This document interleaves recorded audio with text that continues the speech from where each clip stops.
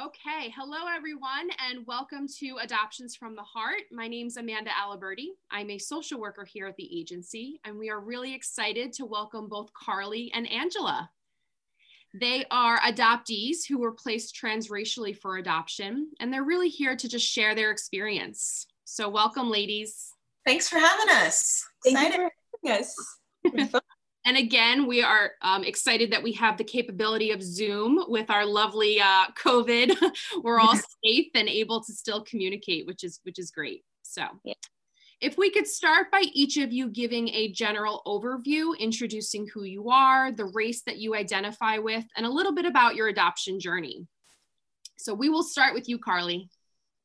For sure. So my name is Carli, and I'm 24 years old now. And I was adopted at birth, so from the hospital. And so, you know, the family that I have is the family that I know and that I love. And so it's been a full, my whole life, this adoption story has kind of just been, you know, what I know and what's close to me. And so I was adopted by two white parents. And then I also have two siblings that are both adopted as well. My younger brother is my half sibling, so he's the only person I know that's blood related to me. And then my older sister was adopted as well.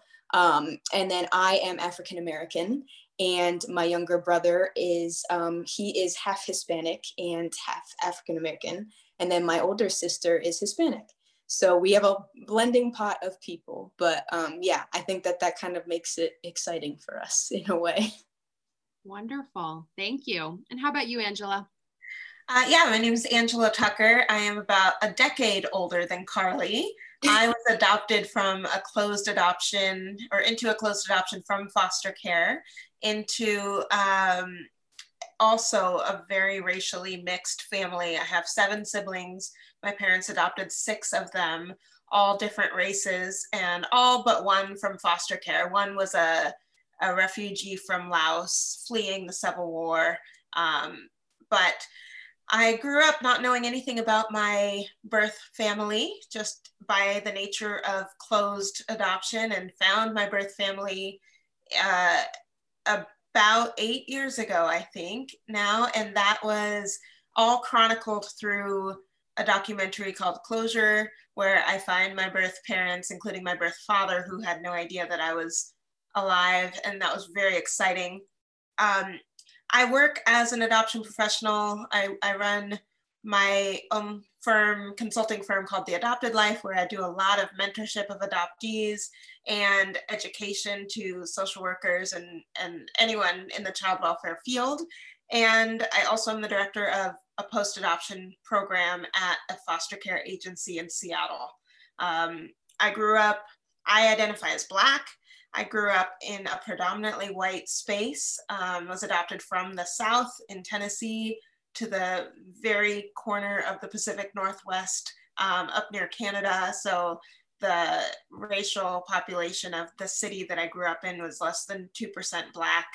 So grew up really familiar with microaggressions, tokenism, and also had a really loving family, wonderful parents. So I love to work in my education. That activism is primarily around amplifying adoptee stories to help everybody understand that adoptees can love their adoptive parents and still hunger for more information about their roots. Wonderful. Thank you. Carli, do you also want to touch on any level of openness you've ever had with your birth family? Yeah, for sure. So in a similar situation, my adoption was closed as well. So I have not had any contact with my birth parents at all. I have recently reached out via letter. I didn't receive anything back. So I don't know much information about my birth family, and I've never seen them, obviously. So yeah, it's very closed off. I've been interested. I would really like to maybe one day be able to meet them in some kind of way, or at least to have some kind of communication, but so far that hasn't happened. But once I got older, that desire kind of has started to come up more. So I'm kind of looking into seeing, you know, how that might be possible. Mm-hmm. Well, and I know you're both very connected to the adoption world and do a lot of advocacy work. I'm curious because, as you probably have seen, open adoption is much more common today than it was years ago. When you hear stories, especially positive stories of open adoption, does that force you guys to rethink about your own adoption stories and histories? And do you have any regret of not having an open relationship at some level with your biological family? I can start. I certainly don't feel regret because I know that the closed nature was out of my control. It was also out of my parents' control. And it wasn't even my birth mother's decision. That the social work practices in that time stated basically that an adoptee will be too confused to know both parties. And so we think closed adoption is the best. That at that time, they were just going off of what they felt like was healthiest for us. Now that we know better, now that we have research that adoptees really aren't, that we are capable of knowing multiple people as our family, and that it actually increases our overall well-being. And we know from the American Academy of Pediatrics, they put out a study that said 1 in 4 adoptees who seek therapy attempt suicide. And that study has some, it's not a direct correlation, but there's some evidence to show that the less that adoptees know about themselves, the harder it is for their kind of mental health stability. So now that we know openness is healthier, I am working really hard, including was just published in a journal for a new practice model for social workers to encourage adoptive families to have openness. And in that model, I basically state that every single adoption can and should be open, even those that are unsafe, where birth parents are deceased. That openness is really about the spirit that an adoptive parent brings into their home in feeling comfortable talking about one's birth parents.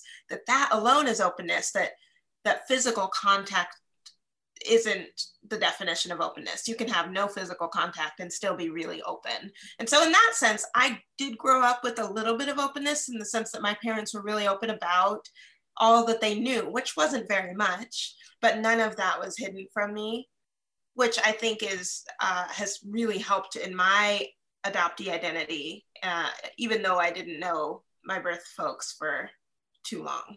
Mm-hmm. Mm-hmm. How about for you, Carli? Yeah, I mean, I think those are all just really, really good points. What you mentioned about the fact that we still have the space to be able to know both sides in a way. You know, it's not something that we're incapable of doing. Like that is possible to do, and in a lot of ways, very healthy to have. And so that it's a very, very good point. I haven't really thought of it that way before, but you know, I definitely, I don't. There have been moments, obviously, that I've gone back and I'm like, man, like it would really be nice to be able to hear from them. Or you start to take it on yourself as your mind starts to play tricks on you, and you feel like, well, they want nothing to do with me. So I guess, like, you know, right off the bat, they wanted to be cut off from me. Like there has to be a reason, you know. And obviously, I wasn't given a ton of information as to why this happened. Mm-hmm. You know, why the adoption itself even happened, let alone why it was chosen to be closed, or who made that decision. I'm not really aware of that. At 24, I'm still like, I really am not so sure. So of course there have been moments where I'm like, I wish I had more answers. At least it's almost like that connection is like what could catapult me into so many answers that I've always wondered about. But at the same time, you know, I don't look back with regret as well, because I also do understand that times were different then, and that circumstances might have been different.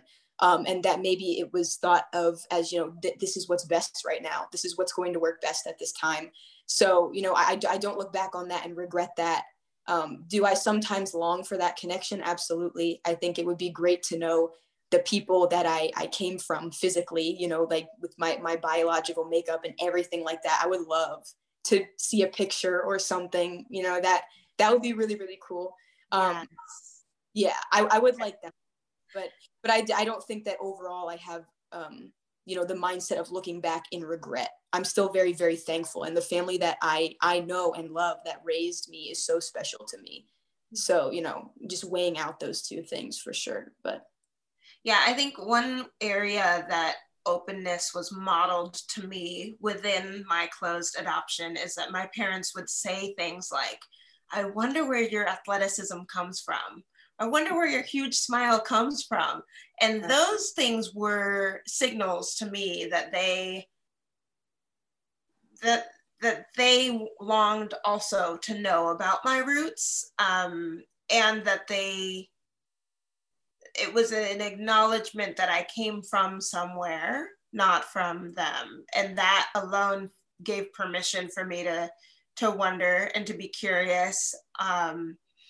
I don't think that, like Carli mentioned, I don't feel regret because she feels thankful for her family. I do think those two things are completely separate, and that adoptees often have a lot of pressure to say, we're really thankful for the family we have, which can be true, but it has nothing to do with the circumstances that led us into this family, that they're completely separate. So in addition to both Carli and I saying, we don't feel regret over something that we had no control over, I think it is for me, what has catapulted me into kind of activism and working really hard in this space is the growing understanding of the oppression of birth parents. So it's not just that social workers thought that this might be the best approach for adoptees, but it's also that birth parents have very little rights. And that has been really frustrating.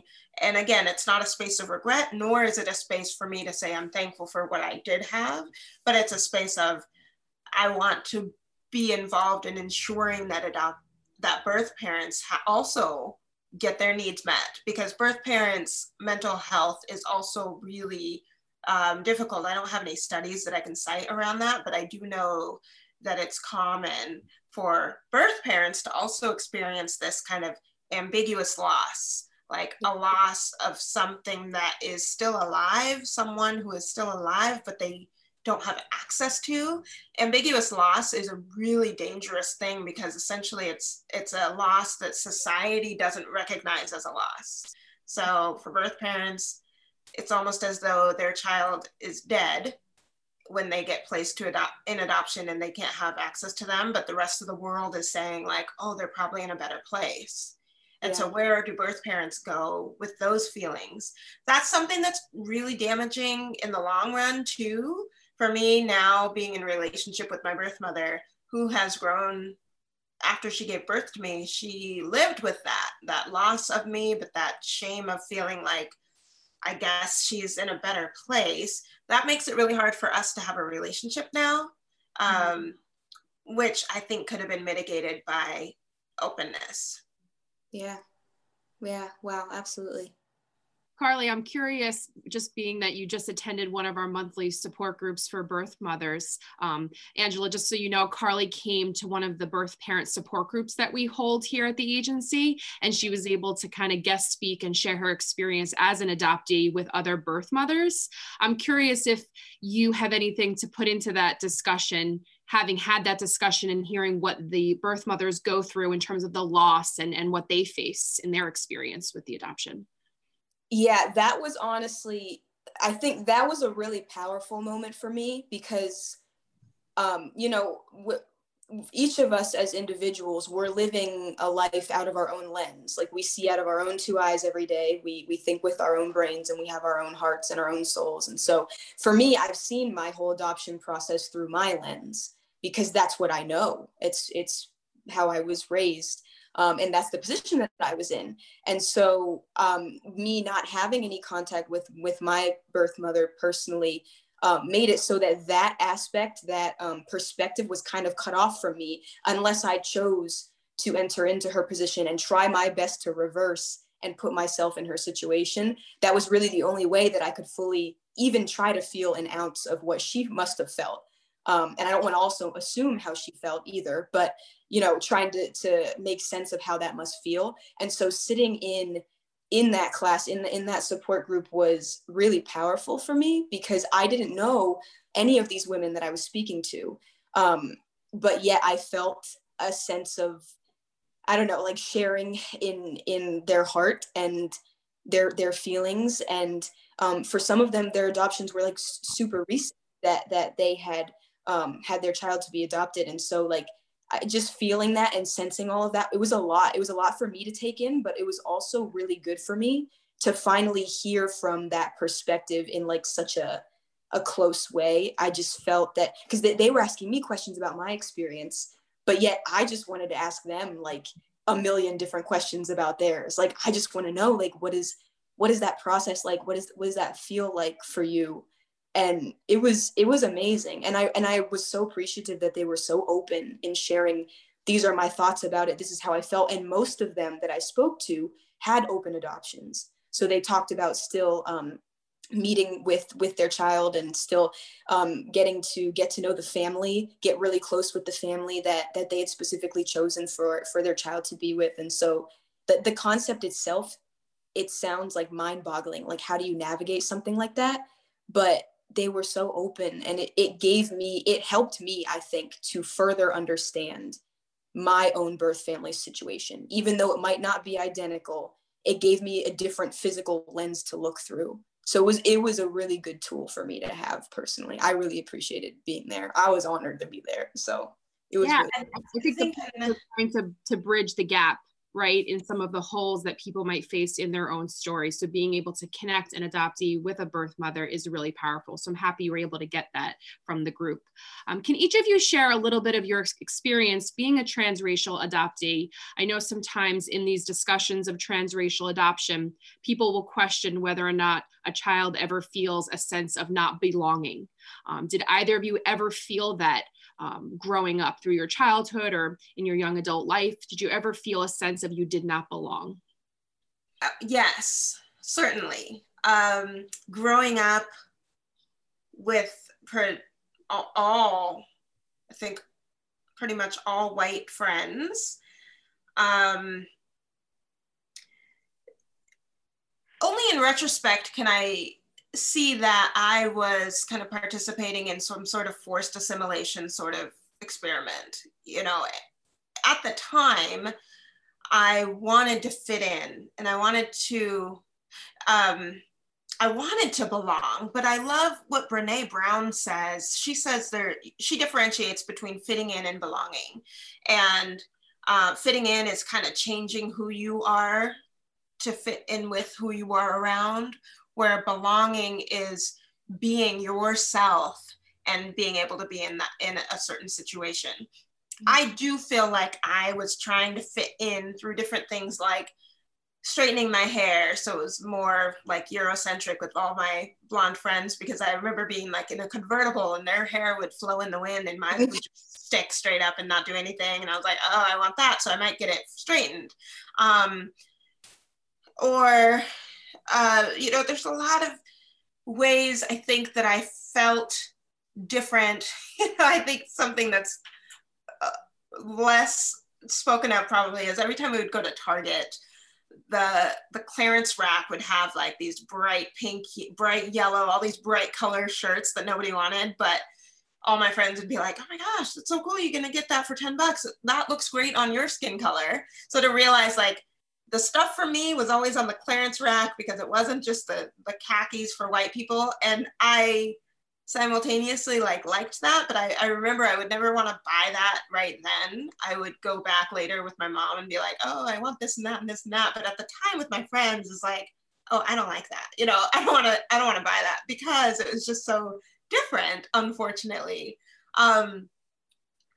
When I got into college is when I really recognized what was happening. And at that point, you know, I describe it as throughout my life having white privilege by osmosis. Basically, people knew that I was adopted by white people. They knew I was in close proximity to whiteness.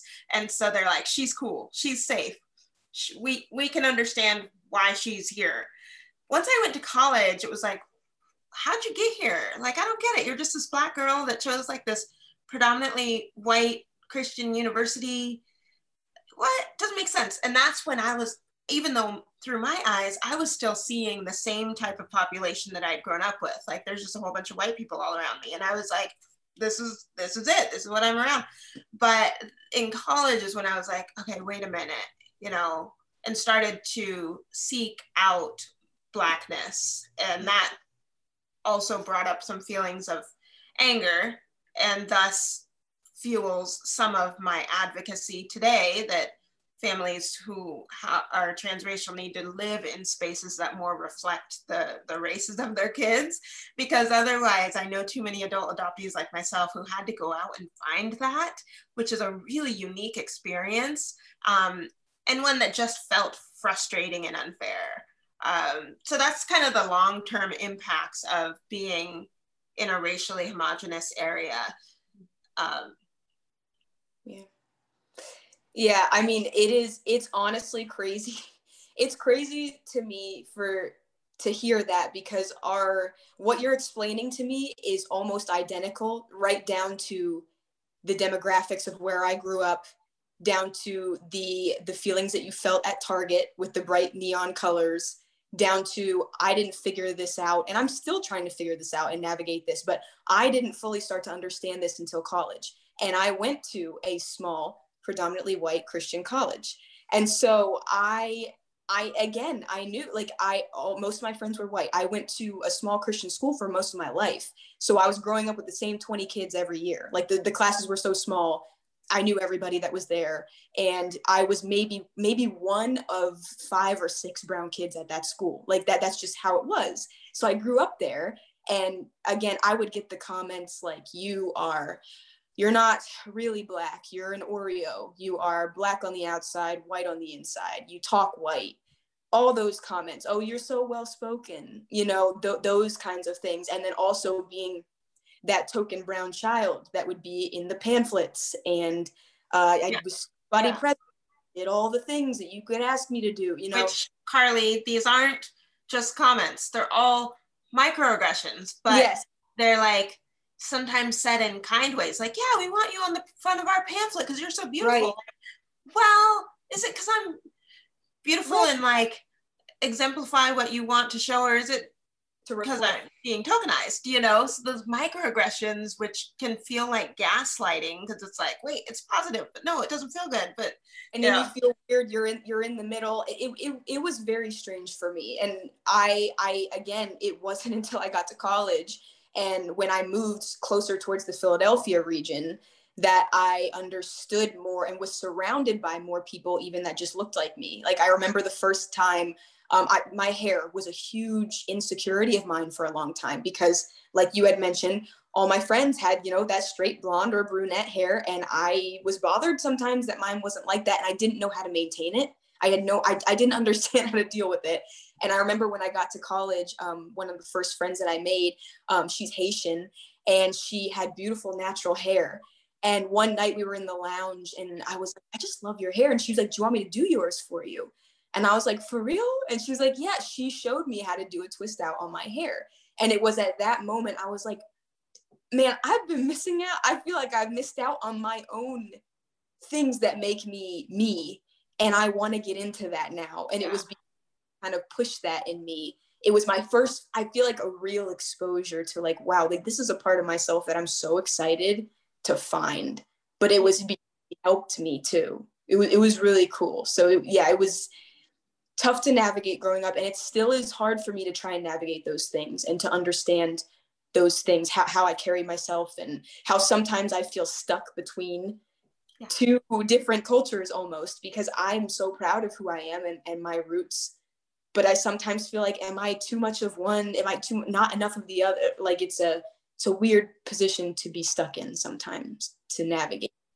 Which is a lot of like the mentorship work that I do. I hear so many transracial adoptees, and myself included, that feel like we're straddling two cultures and feel that is an antonym to our sense of identity in one, when in reality, I've met so many Black folks who aren't adopted, who also struggle with feeling like not fully Black.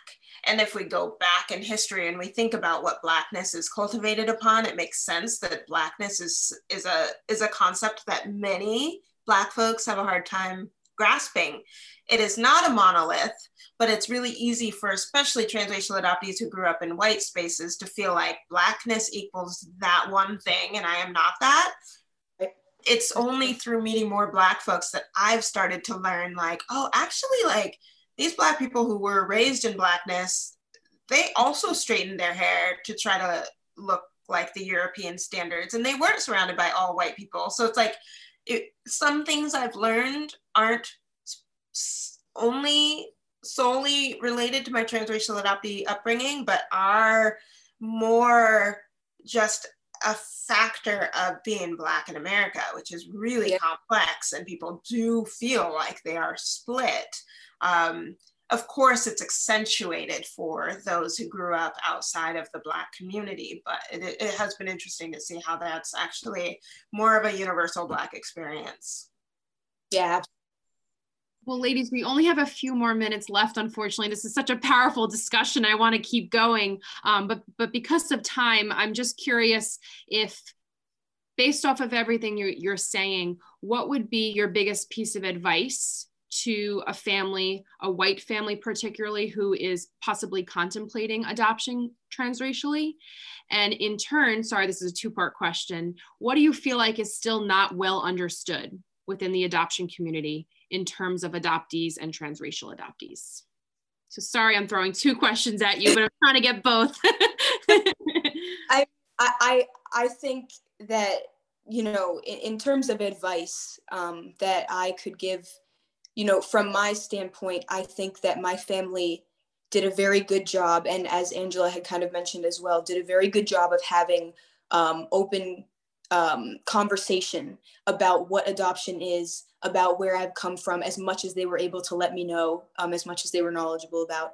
So, you know, for me, I would definitely say some advice would be, you know, keeping that a conversation. Don't let that conversation die, because it might feel weird at first, or you might start to think like, if I talk about this too much, will then my child start to feel disconnected from me, or am I withholding something from them that they need? You know, there's a lot of things to navigate, and that might fit into the question of what are some things that might not be understood. There's a lot of emotions that come with it, but I really do feel like having that open conversation is such a good start. It's a really, really good start for me personally to gain my confidence, for me to understand where I came from, but also understand how much love I'm also surrounded by here.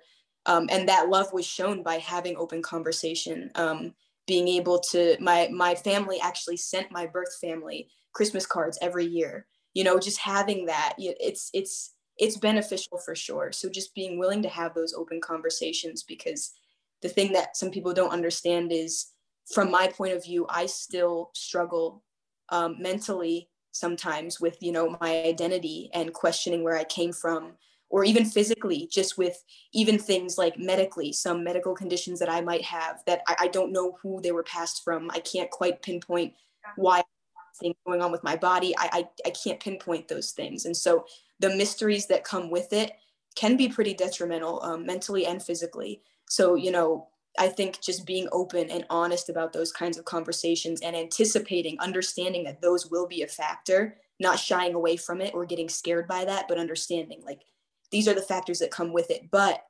because we chose this, you know, we want to fight through that and work hard at this and understand and listen. So yeah, just those would be some of the main things that I've learned from my own personal experience that I would give. Advice for prospective transracial adoptive parents is that cannot be culturally neglectful. And that means that if you're not in relationship with people of color, then you're not ready to adopt a kid of color. End of story. You cannot do it. That would be culturally neglectful, which is harmful. In terms of what we still need to hear, this is a lot of my work, is amplifying adoptee voices, allowing adoptees to tell their truth, speak their truth without being muted or without them being labeled angry, that their truth is valid and real. And so a lot of my work is amplifying adoptee voices all the way into media. That media needs to be more accurately representing adoptees and the multiplex of our identities, and that they are all valid and real and true. That only once we really listen will some of the harms that are done through adoption be able to be amended. Mm-hmm. For sure. Are amazing. we have to continue these discussions again. It was an honor truly to have you both on here. I know oftentimes the adoptee voice is not heard, and I think the fact that you're able to continue to share your experience, you guys are open and courageous enough to do that, we're very thankful and appreciative for. So thank you both, and hopefully we'll see you again soon.